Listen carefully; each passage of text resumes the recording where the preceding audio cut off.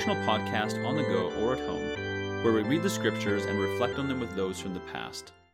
Today we'll be reading Matthew 7, verses 1 to 11, and then through J.C. Ryle's expository thoughts on Matthew.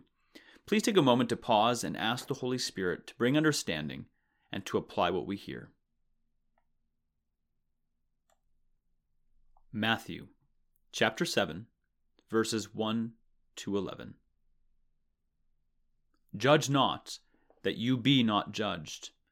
For with the judgment you pronounce, you will be judged, and with the measure you use it will be measured to you. Why do you see the speck that is in your brother's eye, but do not notice the log that is in your own eye? Or how can you say to your brother, let me take the speck out of your eye, when there is a log in your own eye? You hypocrite! First take the log out of your own eye, and then you will see clearly to take the speck out of your brother's eye. Do not give dogs what is holy, and do not throw your pearls before pigs, lest they trample them underfoot and turn to attack you. Ask, and it will be given to you. Seek, and you will find. Knock, and it will be opened to you. For everyone who asks receives, and the one who seeks finds, and the one who knocks it will be opened.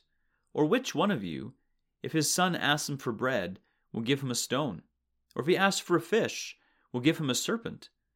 If you then, who are evil, know how to give good gifts to your children, how much more will your Father who is in heaven give good things to those who ask him?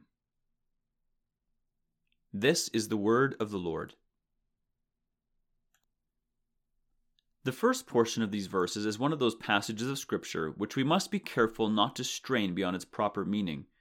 It is frequently abused and misapplied by the enemies of true religion. It is possible to press the words of the Bible so far that they yield not medicine, but poison. Our Lord does not mean that it is wrong, under any circumstances, to pass an unfavorable judgment on the conduct and opinions of others. We ought to have decided opinions. We are to prove all things. We are to try the spirits.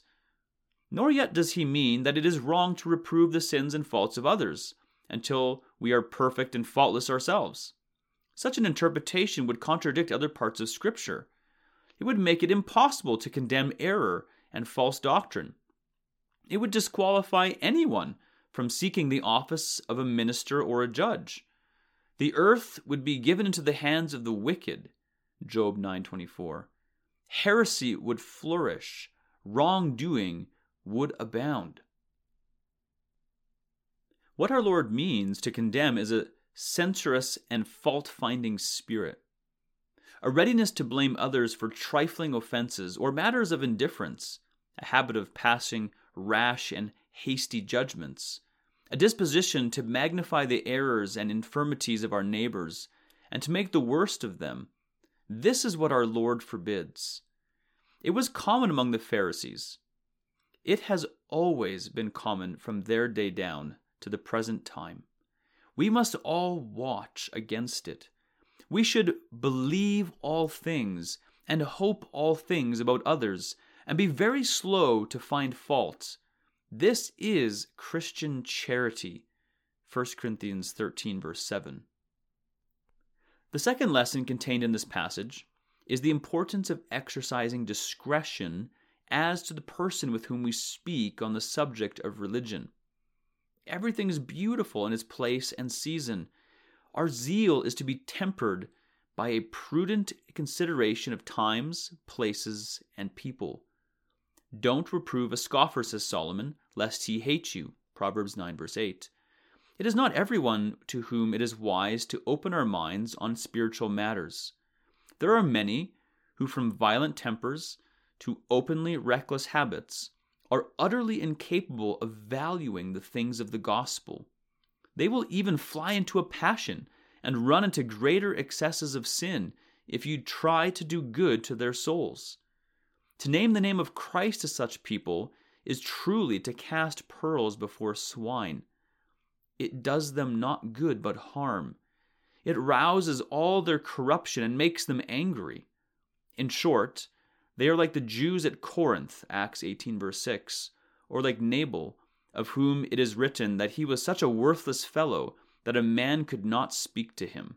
1 Samuel 25, verse 17. This is a lesson which it is particularly difficult to use in the proper way. The right application of it needs great wisdom. Most of us are far likely to err on the side of overcaution than of overzeal. We are generally far more disposed to remember the time to be silent than the time to speak. It is a lesson, however, which ought to stir up a spirit of self-inquiry in all our hearts. Do we ourselves never stop our friends from giving us good advice by our gloominess and our irritability of temper? Have we never obliged others to hold their peace and say nothing by our pride and impatient contempt of counsel? Have we never turned against our kind advisers and silenced them by our violence and passion? Alas, we may well fear that we have erred in this manner. The last lesson contained in this passage is the duty of prayer, and the rich encouragements there are to pray. There is a beautiful connection between this lesson and that which goes before it. Would we know when to be silent and when to speak, when to bring forward holy things and to produce our pearls? We must pray. This is a subject to which the Lord Jesus evidently attaches great importance. The language that he uses is a plain proof of this. He employs 3 different words to express the idea of prayer: ask, seek, knock. He holds out the broadest, fullest promise for those who pray. Everyone who asks receives. He illustrates God's readiness to hear our prayers by an argument drawn from the notorious practice of parents on earth. Evil and selfish as they are by nature, they do not neglect the needs of their children according to the flesh. Much more will a God of love and mercy attend to the cries of those who are his children by grace. Let us take special notice of these words of our Lord about prayer. Few of his sayings, perhaps, are so well known and so often repeated as this. The poorest and most unlearned can tell you that if we do not seek, we shall not find. But what is the good of knowing it if we do not use it? Knowledge, not improved and well employed, will only increase our condemnation on the last day. Do we know anything of this asking, seeking, and knocking? Why should we not? There is nothing so simple and plain as praying, if a man really has a will to pray. There is nothing, unhappily, which men are so slow to do. They will use many of the forms of religion, attend many ordinances, do many things that are right, before they will do this. And yet without this no soul can be saved. Do we ever really pray? If not, we will at last be without excuse before God unless we repent. We will not be condemned for not doing what we could not have done, or not knowing what we could not have known. But we will find that one main reason why we are lost is this, that we never asked that we might be saved. Do we indeed pray? Then let us pray on and not faint. It is not lost labor. It is not useless. It will bear fruit after many days. That word yet never failed. Everyone who asks receives.